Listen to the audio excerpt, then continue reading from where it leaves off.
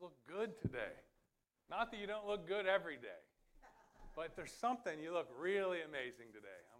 I'm glad to be here. I was out last week. We had a quick trip out of the country, but so I missed last Sunday, and I always feel like I'm not at home when I'm not here. So good to be here today. Love you guys. We're going to continue with our series on royalty. We've been probably 8 weeks on this series, and I want to pick up on the message that I preached 2 weeks ago called Reigning in Life. I just feel like God has a couple more things that He wants to talk to us about regarding reigning in life. And so I'll recap just a couple things shortly, but then we'll get into the crux of the message. You know, two weeks ago, I really focused more on receiving. There's two things it says to reign in life we have to receive is the abundance of grace and the gift of righteousness. So, you know, I focused more on receiving the abundance of grace. Today I want to hone in more on receiving the gift of righteousness and just talk about that a little bit. And we'll see where it goes. So our key verse for this is Romans 5:17. It says, "For if by one man's offense death reigned through the one, much more those that receive the abundance of grace and the gift of righteousness shall reign in life through the one man, Jesus Christ." Father, Lord, we thank you today for your word. God, I pray that Holy Spirit, I ask you to teach today. Teach us your word. Instruct us. Lord, let it resonate deep within our spirits today. And Father, I thank you that we're going to leave here better than when we came in. In Jesus' name, amen. "For if by one man's offense death reigned through the one, much more those who receive the abundance of grace and the gift of righteousness will reign in life through the one, Jesus Christ." We said last week or 2 weeks ago, that one thing we think of, or two things we think of that are certainties in life, it was credited to Ben Franklin, was that he said that there's only two certainties in life, death and taxes. I don't think we really like either one of those. But the Apostle Paul says something different. He says that if by one man's offense, meaning Adam, if by one man's offense death reigned, much more, to a greater degree, even some translations say it's even more certain that those who receive the abundance of grace and the gift of righteousness will reign in life. So here's what he's saying. He said, as certain as death is. So what's the mortality rate unless Jesus returns? 100. You will not escape without passing away unless you've been saved and Jesus returns and raptures you while you're alive. The mortality rate of sin and death is 100%. But the Apostle Paul says those that receive the abundance of grace to a greater degree, it's more certain than death, that we would reign in life. And if death is 100% and it affects everybody, it should be a greater certainty that we should actually have a reign in life. And so I really ask the question, why do I see more Christians not reigning in life? Why? Sometimes because we don't know. Sometimes we don't know. Hosea says this, says, "My people perish for what? Lack of knowledge." He doesn't say that sinners perish for lack of knowledge. He doesn't say that unsaved. He says, "My people." So sometimes there's a thing in the body of Christ where there are certain truths that are true, but we just don't recognize them or we don't know them. And it says that we will reign in life. It says those that receive the abundance of grace. So sometimes the reason we don't do it is because we think and we're waiting for God to reign in our life. And it's true that He does reign in my life, but He's given the responsibility to me. And so a lot of times it says those who receive the abundance of grace and the gift of righteousness will reign. That's you. And so a lot of times we sit there and like, well, I'm just waiting on God. And you know what? God's saying, well, I'm just waiting on you. Right? And so you can spend your whole life waiting on God to do something and not use the authority that He's given you in a certain situation to do something yourself. See, so sometimes it's that we don't know. Sometimes that we are waiting on him. Sometimes we think that, brother, we're going to reign one day in the millennial kingdom. That's true. But it's not the only truth. See, sometimes we relegate reigning till later in eternity. But this says that we will reign now. Like we reign in life now. It's like, well, in the sweet by and by. What about the not so sweet here and now? Right? See that God has equipped you and authorized you to actually reign over issues and circumstances in life.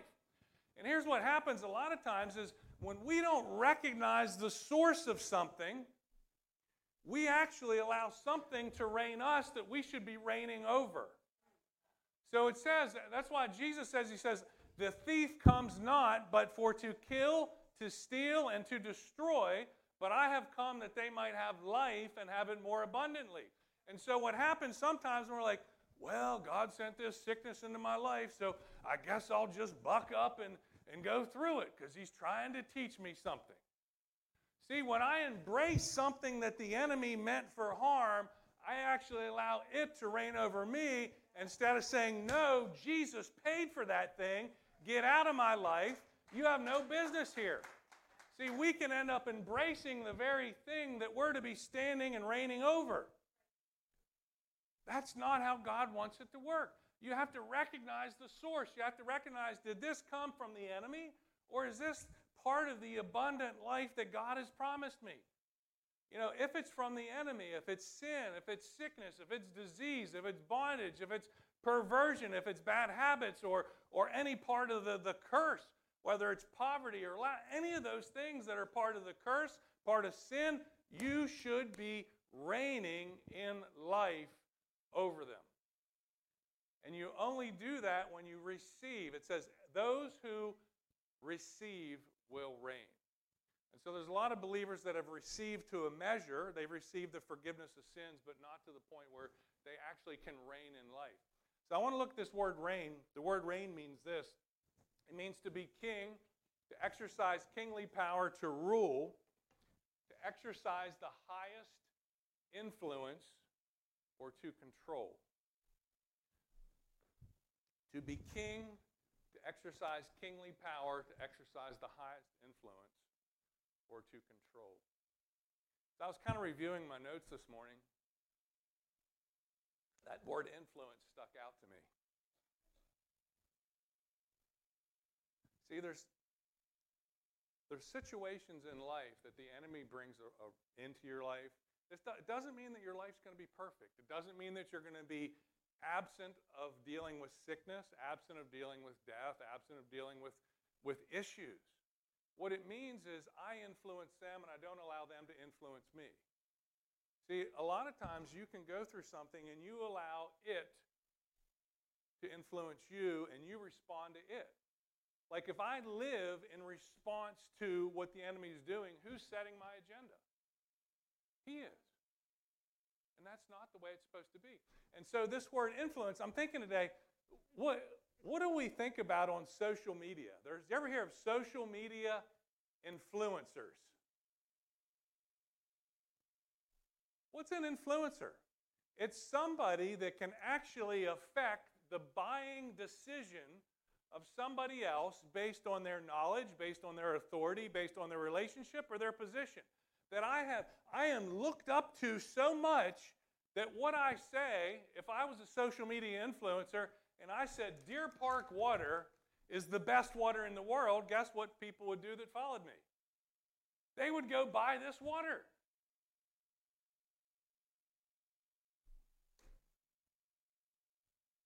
I want to tell you this. God told me this morning, he said, you're a kingdom influencer. Forget social media. Jesus said that those born among men, or those born among women, there was not a greater prophet than John the Baptist, but he that is least in the kingdom is greater than he. Do you realize in John the Baptist's time, John lived under the old covenant, He was the greatest influencer, if you will, of the Old Covenant. He actually said there was not a greater prophet than John the Baptist. He was actually the one that turned the hearts of the fathers to the kids. He was the one that actually paved the way for Jesus. And he said that whoever is least in the kingdom of God is greater than John the Baptist. That tells me you're an influencer. You're an influencer. Forget social media. I learned a new term over the weekend, Swiftie. Anybody know what a Swiftie is? Well, you guys know that better than the Bible. I'm having dinner with Seth and Evie and their kids, and Gretchen's talking about Swifties. I'm like, is that like a fast runner? Like what is? Oh no, it's anybody that loves Taylor Swift. I looked her up. She's what's called a power influencer. Her influence is nothing compared to what you carry. You're a kingdom influencer. You have the ability and the right to bring the kingdom of God into situations of life and destroy the works of the enemy. All right, so those that receive will reign in life, the abundance of grace and the gift of righteousness. So I want to talk a little bit today about the gift of righteousness. We talked about grace. We talked about last week, but let's go ahead and read. We're going to read Romans, let's go to the next slide. We're going to read 5:17 through 21, and then I really want to hone in on what it is that we've been made. You know, last week Seth said this. He says that we are not sinners saved by grace. I know we say that. We say that a lot. But I want to show you from Scripture why what he said is very accurate. It says, if by one man's offense, verse 17, death reigned through the one, much more those who receive the abundance of grace and the gift of righteousness will reign in life through the one Jesus Christ. Therefore, as through one man's offense, judgment came to all men, resulting in condemnation, even so, through one man's righteous act, the free gift came to all men, resulting in justification of life. Whereas by one man's disobedience, many were made what? Sinners. By one man's disobedience, many were made sinners. Also, by one man, capital M, obedience, many will be made righteous. So a lot of times when we talk about sinners, we define sinner by people's actions. Well, that person's a sinner. Well, your actions are not what make you a sinner or not a sinner. See, the Apostle Paul says this. He says, by the disobedience of one man, Adam, many were made sinners. So that you actually became a sinner when you were born because of what Adam did 6,000 years ago. Well, that's not fair. But the good news is this. It says, by the one obedience, the obedience of one man, Jesus, 2,000 years ago, many will be made righteous. So you didn't have anything to do with that either. So you're born one way. You're born because of Adam. You're made a sinner. But when you're reborn, or as Jesus calls it, says you must be born again. When you're reborn, you're actually reborn as not a sinner, but now as you've been made righteous. And so when we're going to talk a little bit later today about this thing about sinners and some things like that, but you know, what happens a lot of times is once we've been changed, we continue to call ourselves what we were, and we continue to call ourselves what we were, we start to act out what we used to be. And so it's very important once God has changed your life, once God has changed you. If you were an adulterer before and you got saved, you're not one now. If you were an addict before and you got saved and Jesus transformed you, you're not one now. If you were a thief and you got saved and you're now made righteous, you're not one now. See, those things are what you were, not based on what you did, but based on the way you were born. But when you're born again, you get a new nature. And that new nature is the same nature that Jesus has. And it says, moreover, the law entered, that the offense might abound, but where sin abounded, grace abounded more, so that as sin reigned in death, even so grace might reign through righteousness to eternal life through Jesus Christ our Lord.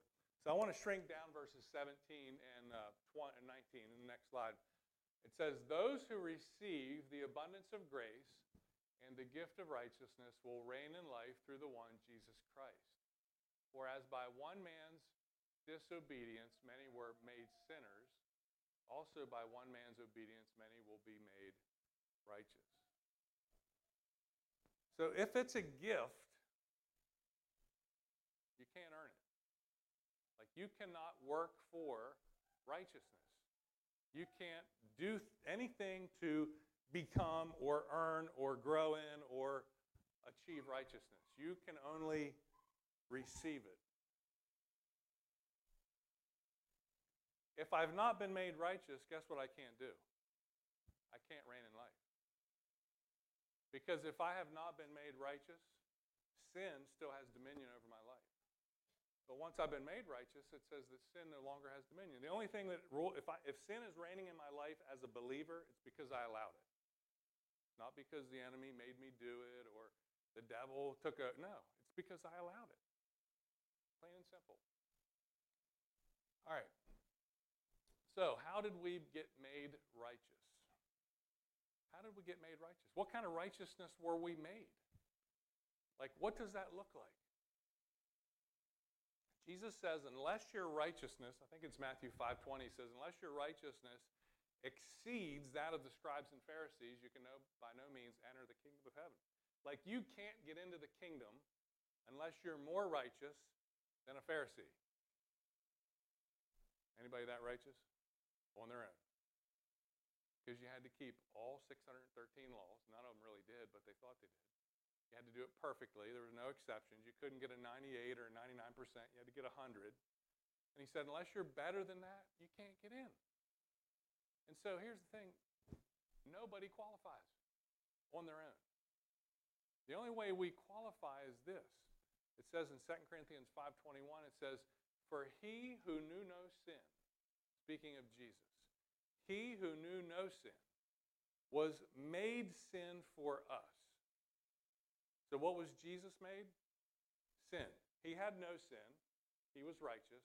He was made sin. And he was made sin for me so that I might become, so that you might become the righteousness of God in Christ Jesus. There's a lot of people will call this the great exchange. It's that Jesus took all the sin from me, or God took all my sin and made that and put that on Jesus. Everything. Not just the stuff I did in the past, but even the things I haven't done yet. Everything. All sin for all time. Puts it on Jesus. Makes Jesus sin so that I could be made the righteousness of God in him. See, here's what righteousness is. It's not doing right things. It's Whitney quoted Galatians 5:1, which talks about standing. Standing. Righteousness is right standing. It's that I can stand before a holy God and not feel an ounce of condemnation, not feel an ounce of guilt, and not feel an ounce of inferiority. Imagine that. No guilt, no shame, no condemnation, and no inferiority because I'm standing before a God with the same righteousness that he has. That's hard to imagine because we think about all the bad stuff we do, but when Jesus changes you, he imparts the very righteousness of himself in you. That I can stand before God. I don't have to hang my head. I don't have to feel shamed. I can look him right in the eye to eye, face to face. So it's right standing before God, but according to Romans 5:17, righteousness is also ruling over the enemy. It's that I can stand face to face to the enemy and say, not going to happen. Because I have his righteousness. Because he's imparted his righteousness to me. So righteousness, it says that Jesus became sin. He took all the stuff that disqualified me and gave me his righteousness, which now qualifies me. And how do we get that? How do I get his righteousness if I can't earn it? Believe. I can only receive it by faith. That's it.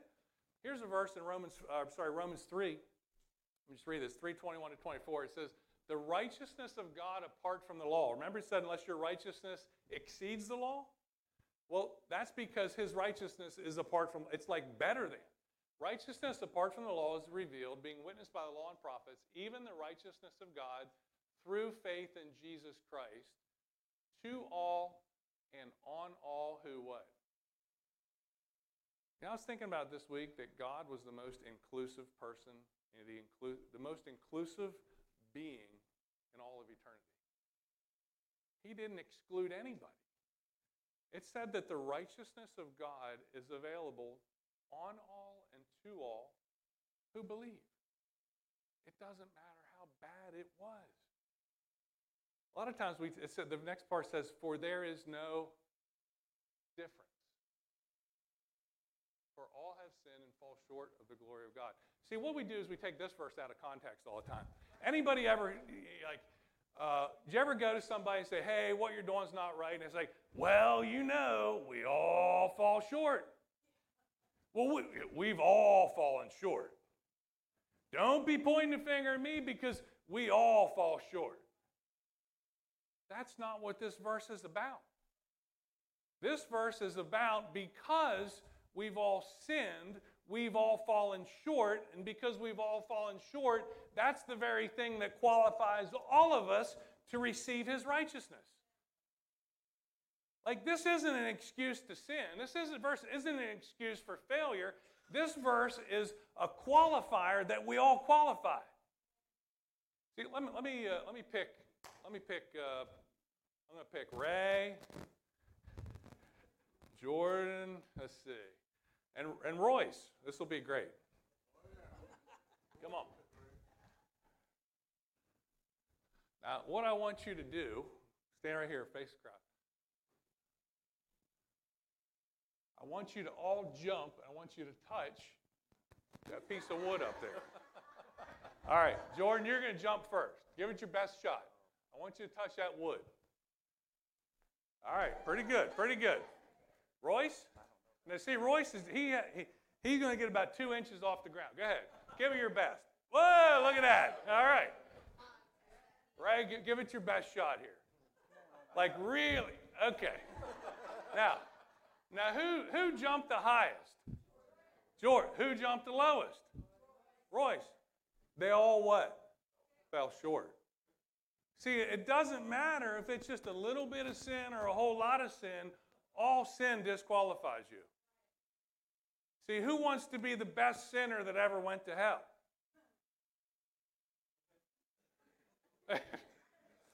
Well, my life ain't that bad. Well, it doesn't matter if it's that bad. Have you been made righteous? See, when you've been made, I'm not going to do it, but God would actually pick you up and let you touch that thing. I probably can't do it, but yeah, go ahead and sit down, guys. No, I'm not picking you up. That's right. Because then we'd have to have a healing service for my back. But see, it doesn't matter because the standard is so high. The standard is perfection. So it doesn't matter how good you've been. You're not perfect. You weren't perfect. It doesn't matter how bad you've been. You're still not perfect because the standard is the glory of God, which is Jesus. And the fact that we've all sinned, the good news in that, it means that we've all qualified to receive by faith what he's already done. Like, because we can't do it. That's great news. So it says that it's by faith, but here I want to read real quick because I want to read Romans chapter 1, verse 16 and 17. It says this, it says, I am not ashamed of the gospel of Jesus Christ, for it is the power of God unto salvation to all who believe, to the Jew first and also to the Gentile. For in it the righteousness of God is revealed from faith to faith. Because as it is written, the just shall live by faith. Let's go through this real quick. It says, I'm not ashamed of the gospel of Christ. I'm not ashamed of the good news of Christ. What's the good news? The good news is that he did it for you. See, I want to show you something real quick. We look at Galatians chapter 1, verses 6 and 7, and then we're going to go back to this. It says, I marvel that you're turning away so soon from him who called you in the grace of Christ to a different gospel, which is not another, but there are some who trouble you and want to pervert the gospel of Christ. So in these two verses, what the Apostle Paul does here, he says that I'm shocked, I'm astonished. Whitney talks, she's reading Galatians. I love the book. So the book of Galatians, there's people that are trying to convince those that were saved by faith and those that were made righteous by faith that now that you've been made righteous by faith, you've got to start doing certain things to stay that way. Paul says no. He says, I'm shocked that you're turning away from him so quickly who called you into the grace of Christ, the gospel of Christ, to another gospel, which is not another. He said there's only one gospel. It's the gospel of Christ. He says, but there's people that want to trouble you, and what they want to do is pervert it and change it and make it something less than I intended it to be. And he said, I want you to stay in the grace of Christ and the gospel of Christ. So what he's doing here, he's saying that they're interchangeable. The good news of the Christ, the good news of Jesus is the same as the grace of Christ. And the grace of Christ is the same as the good news of Christ. He uses them interchangeably. So back in Romans chapter 1, when he says this, he says, I'm not ashamed of the good news of Christ. I'm not ashamed of the gospel of grace. I'm not ashamed of the gospel of Christ. For it is the power. This is miracle-working power, dunamis. The gospel of Jesus, the grace of Jesus, is the miracle-working power of God unto salvation, forgiveness, healing, deliverance, protection, preservation, all those things that are encompassed in that word. He says the gospel of Jesus, the gospel of Christ, is the power of God unto salvation to who? To everybody that works hard enough to receive it. No, it says to everyone who believes. See, he's already done it. Everything you need in life is available in the gospel of Jesus. It's why people say, well, we need more preaching on sin in the church. No, we don't. We need a preaching on the grace of Jesus that's already conquered sin. Because in the gospel of grace is the power to overcome anything you might encounter in your life. See, we don't need to... I get so frustrated. Do you think I need to tell you that sleeping with somebody outside of marriage is wrong? No. I don't need to preach on that. What I need to preach on is that Jesus paid for that sin. It's wrong. There's going to be consequences, but the grace, the gospel of Christ is the power. It's the power of God that will fix that thing. See, you need to know that Jesus has already paid the way, that Jesus has already provided a way. It's the gospel, the power of God and salvation for the Jew first and also for the Greek. In it, in the gospel, in the grace of Christ, in it, the righteousness of God is revealed from faith to faith. Now, think for a minute.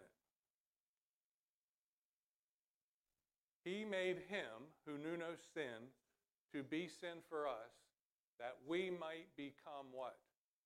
The righteousness of God. So what did we become? We became the righteousness of God. What is revealed in the gospel? In it, the gospel, the righteousness of God is revealed. Here's why you need to know the gospel, because the thing that you've become is revealed in the gospel. Isn't that what it says? In it, in the gospel, is revealed the righteousness of God. The very thing that I become is revealed in the gospel of Jesus. If I want to know more about who I am, I need to spend time in the gospel of Jesus, in the grace of Jesus, because it says that it's revealed from faith to faith. What happens a lot of times is people have enough faith to get saved and born again, but then they don't move from that faith to the next faith, from that faith to the next faith. He says, as you begin to live by faith, I'll begin to reveal more to you your righteous standing before me. And what happens is we settle for, I'm just a sinner saved by grace. Because we don't learn to live by faith, we don't learn to draw on grace, and we don't allow the Holy Spirit to begin to convince us of who we are in Him. Because that's what He wants you to know. And He says, when you get this down, I've got more. And when you get that down, I've got more. And you know what? I don't have it all, but I got so much you're never going to talk me out of it. Like, I am so dialed into this. Like if the church would get this one thing where we receive the abundance of grace and the gift of righteousness and we start reigning in life, we would be known like the first century church that it says in Acts 4, it says they turned the world upside down. Like we would do that. Like that's not like something for 2,000 years ago. That's for today. Like it's still there.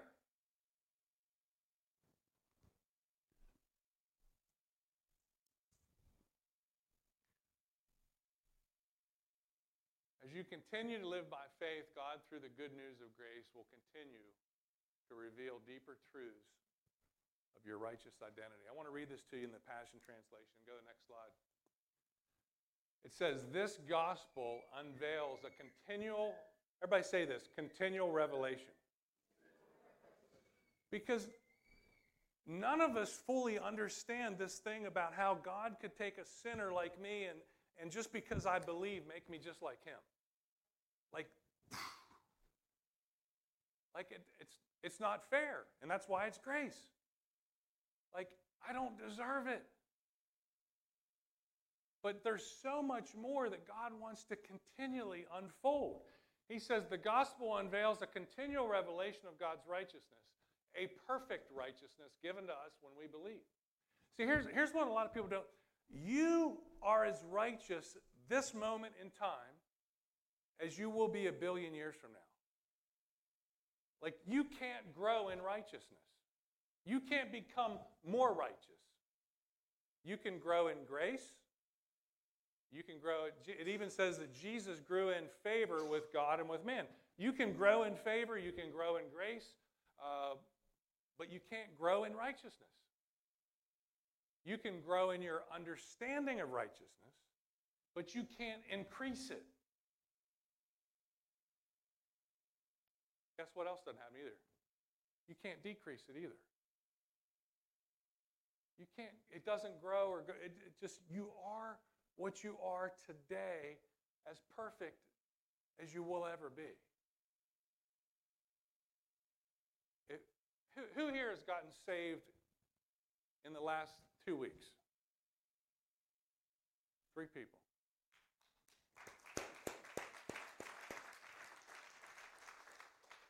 I want to tell you this. You are as righteous as a person that's been walking with the Lord, living a holy and sanctified life for 50 years. As righteous. Because the righteousness that Jesus imparted to you in the last 2 weeks is the same that He has. It's His. It's the same as I got 40-some years ago. And it's the same as it ever will be. Like, it's perfect. You can't mess it up.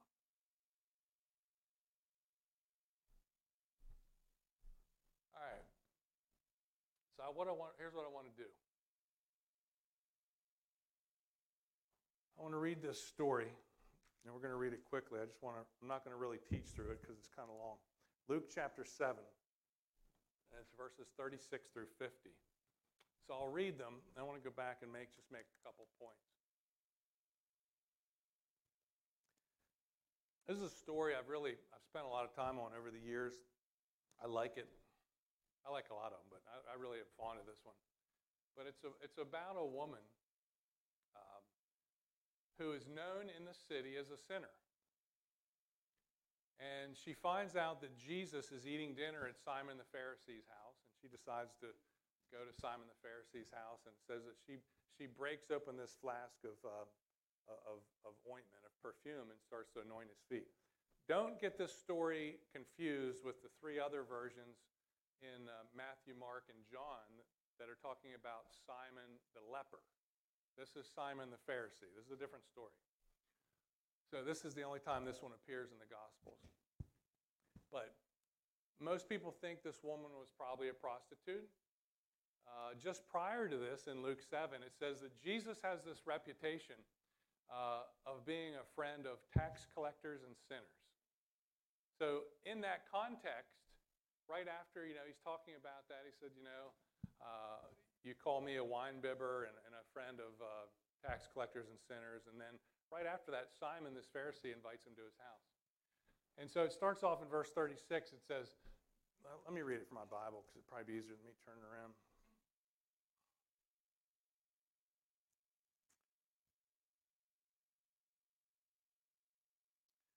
It says, then one of the Pharisees asked him to eat with him, and he went to the Pharisee's house and sat down to eat.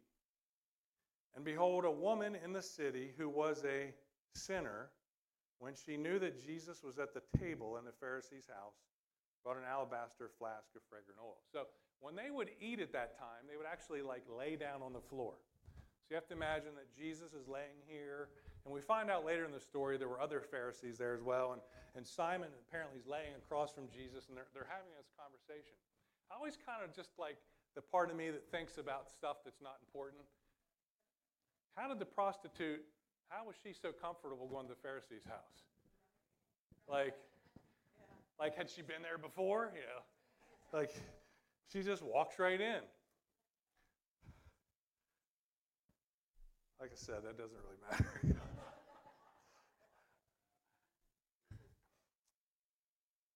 It says, and she brought an alabaster flask of oil and stood at his feet behind him weeping, and she began to wash his feet with her tears and wiped them with the hair of her head, and she kissed his feet and anointed them with fragrant oil.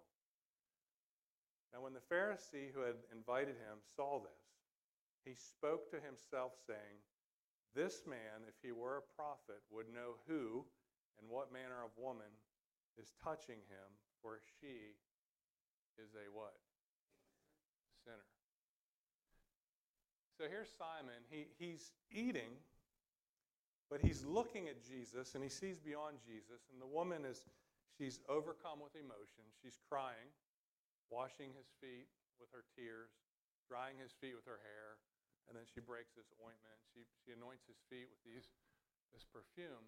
And here's Simon the Pharisee. He says, if this man were a prophet. And he's thinking this. He's not saying it. He's thinking it. He says, if this man were a prophet, he would know who and what manner of woman is touching him, for she is a sinner. If this man were a prophet, he would know who. He would know her nature. He'd know what kind of woman he'd know her nature, that she's a sinner.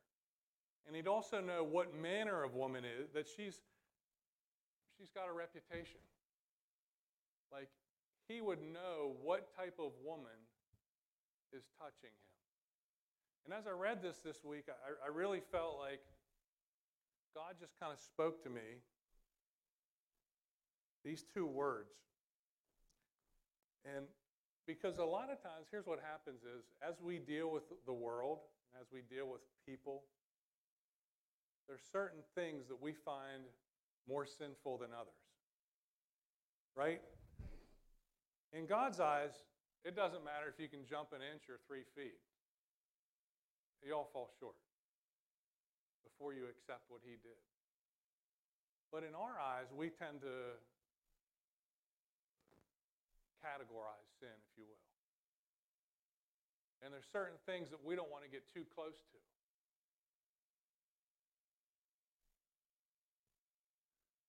What I felt like God was saying is we have a selective proximity.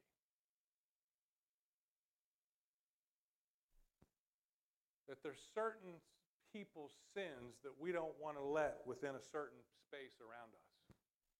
Like, I've got a certain personal space that you're not welcome to be inside of.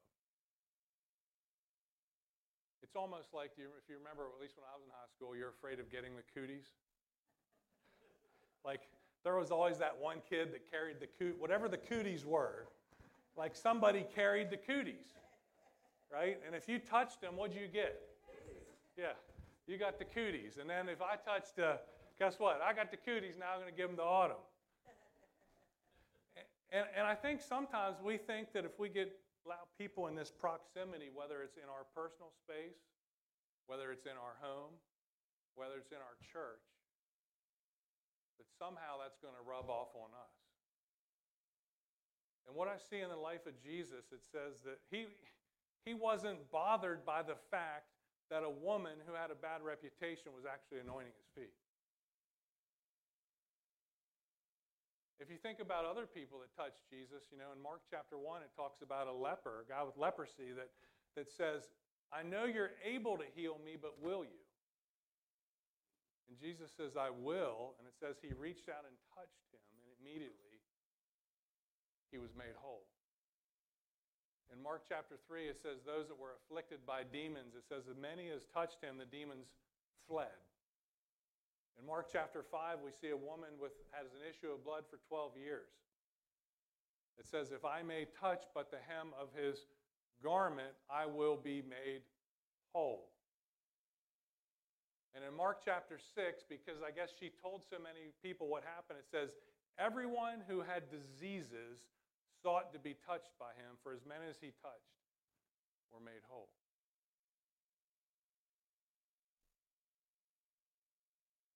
See, Jesus wasn't offended by sickness. Jesus wasn't offended by demons. Jesus wasn't offended by disease. Jesus wasn't offended by sin. Like, it didn't bother him.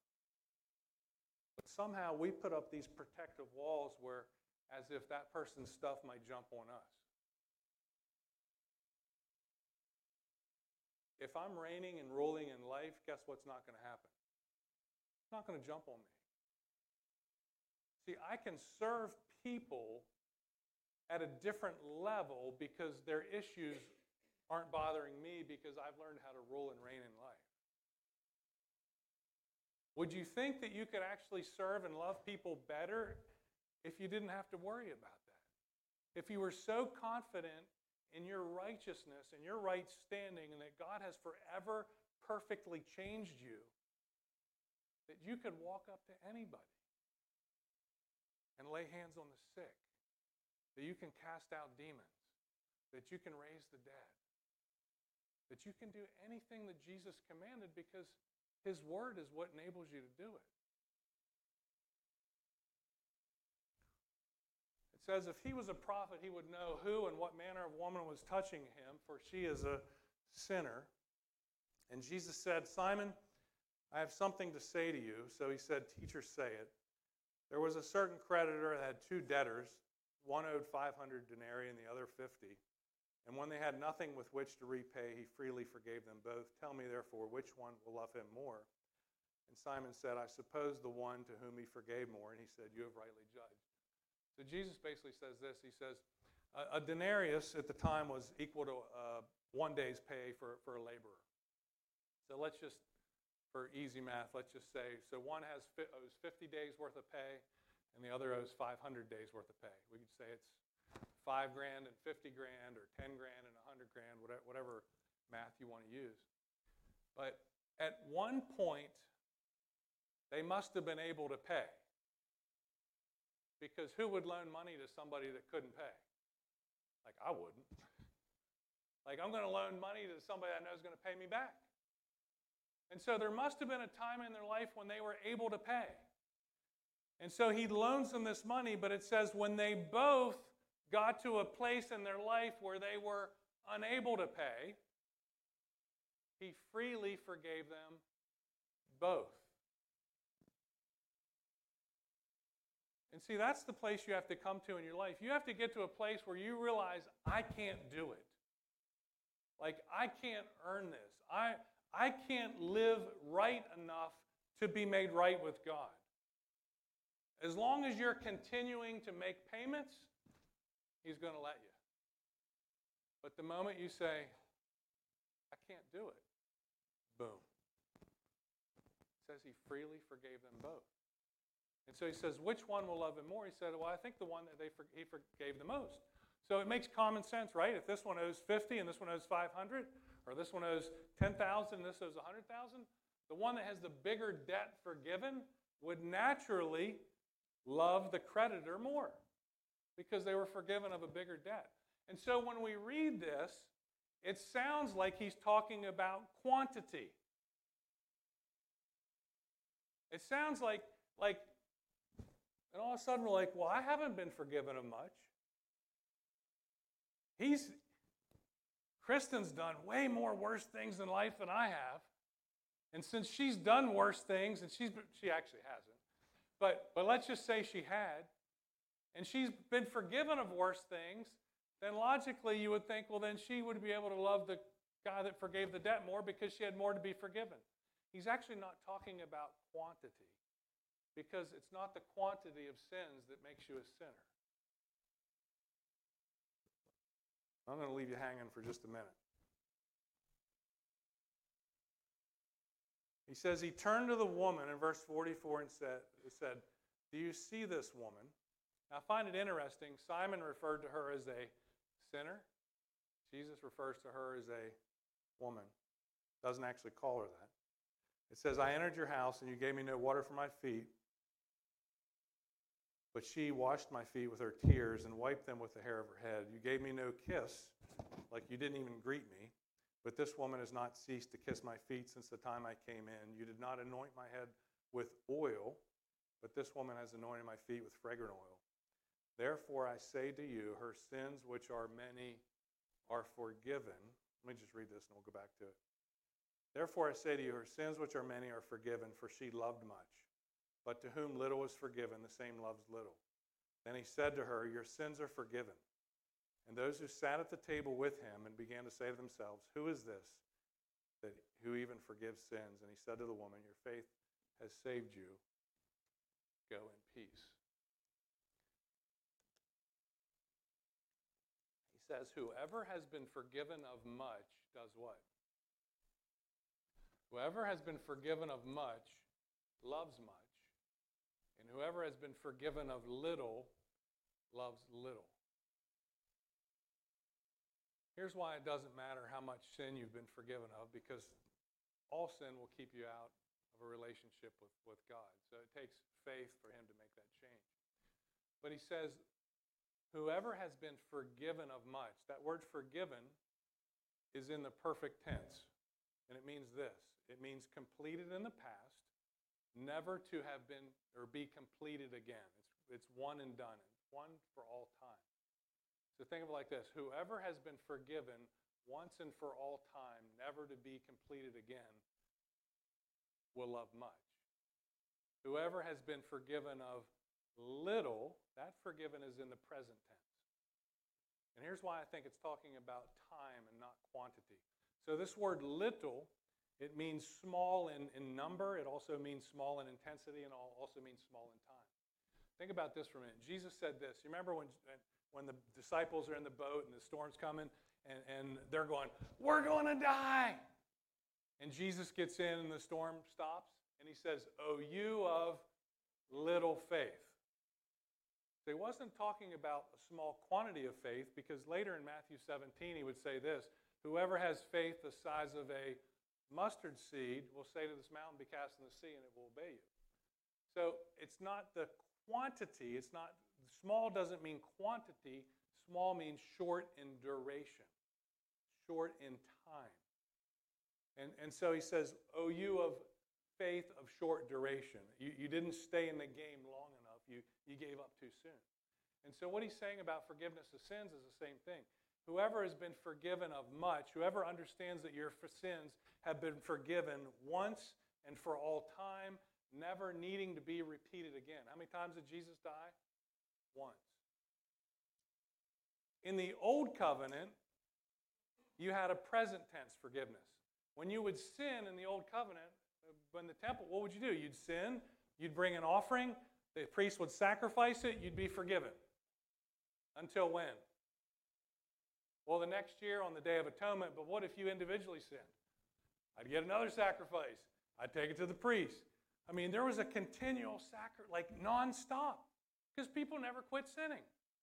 And so I'd sin, I'd sacrifice, I'd be forgiven. I'd sin, I'd sacrifice, I'd be forgiven.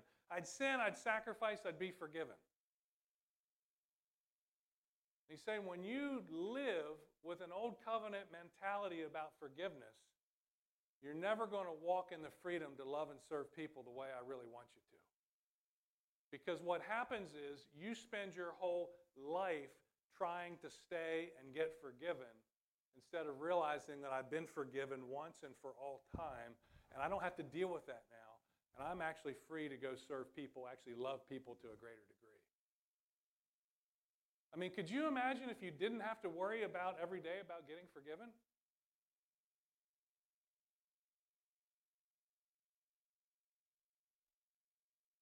Better say your prayers before you go to bed because you might die in your sleep. I used to do that. I would lay in bed. God, I'm sorry. Oh my gosh, I thought of a naked woman today. I'm sorry. I cut that person off in the mall. Like, you won't, like, what if you miss one? See, we think of sin as being these egregious things, but actually, Paul says this, whatever is not of faith is sin. Anytime you worry, doubt, do something that's not in faith, you're living in sin. When you know to do right and don't do it, it's sin. When you cause a brother to stumble, that's sin. You're probably sinning right now. You don't even know it. Thank God that Jesus has made me righteous.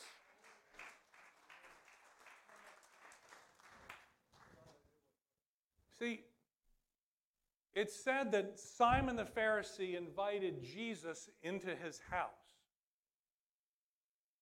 And I think this is where the bulk of the Christian church lives today. We've invited Jesus into the house, but we're still living with an old covenant mindset of forgiveness. Like, if I actually could invite Jesus into the house and also live knowing that my sins have been forgiven once and for all time, I would actually serve and love people at a higher level. I actually wouldn't be worried about people coming into my space, sitting in my seat, entering my house, coming into our church, because I reign in life. I actually bring the reality of a better kingdom to this one. Like, because we've been entrusted and assigned this.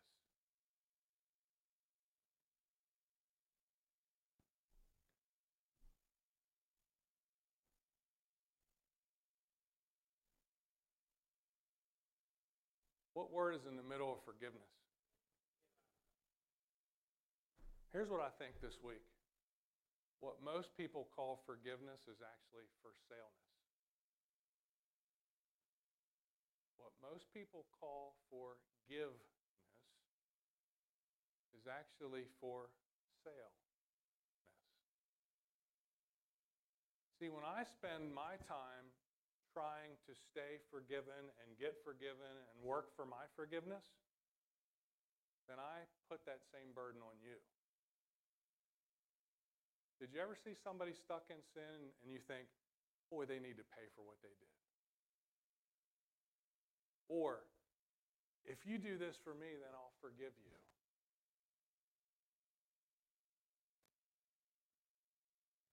I've never said that to my wife. She's never said that to me, but I'm lying right now. See, but what happens when I realize that I've been forgiven of much? See, when Jesus, God brought this to mind.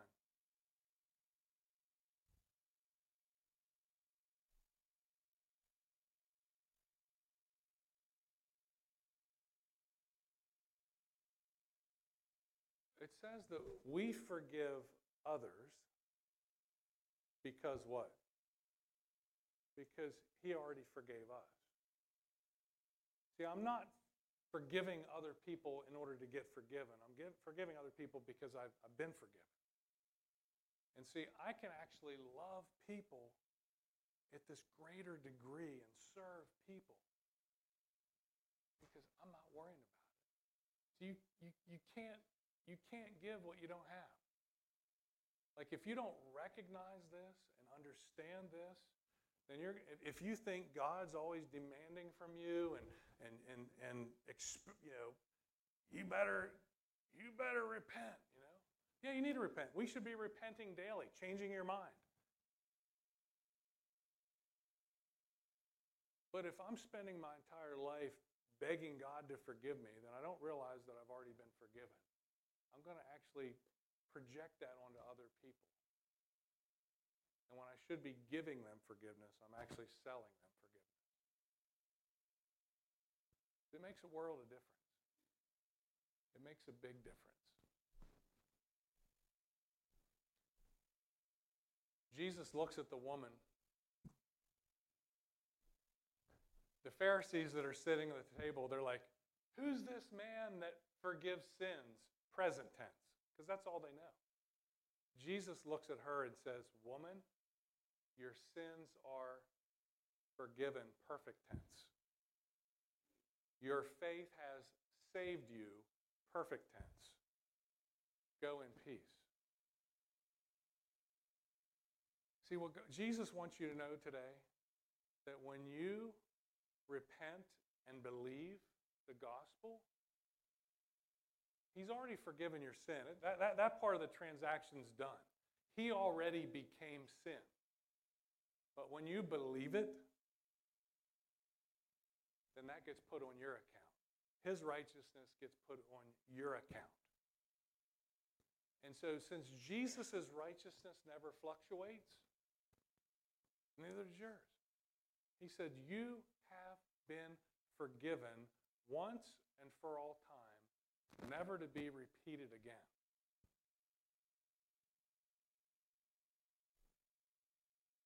And do you realize in the entire New Testament, from the book of Romans forward, we're never told to ask for forgiveness?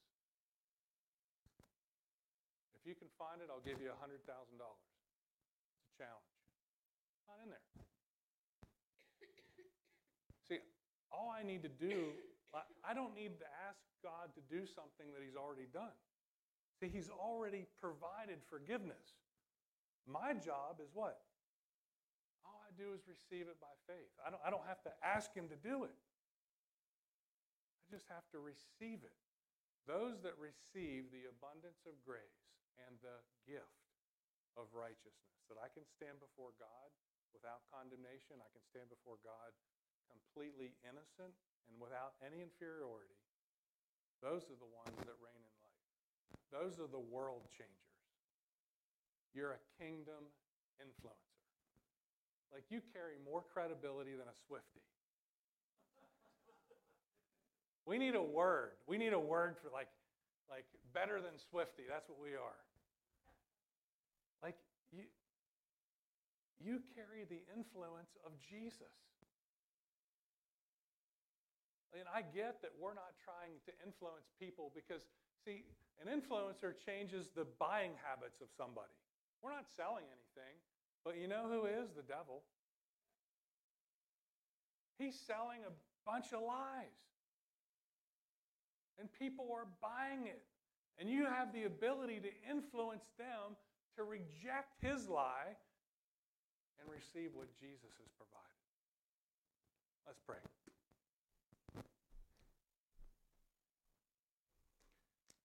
Father, I thank you today. Lord, I thank you for forgiveness.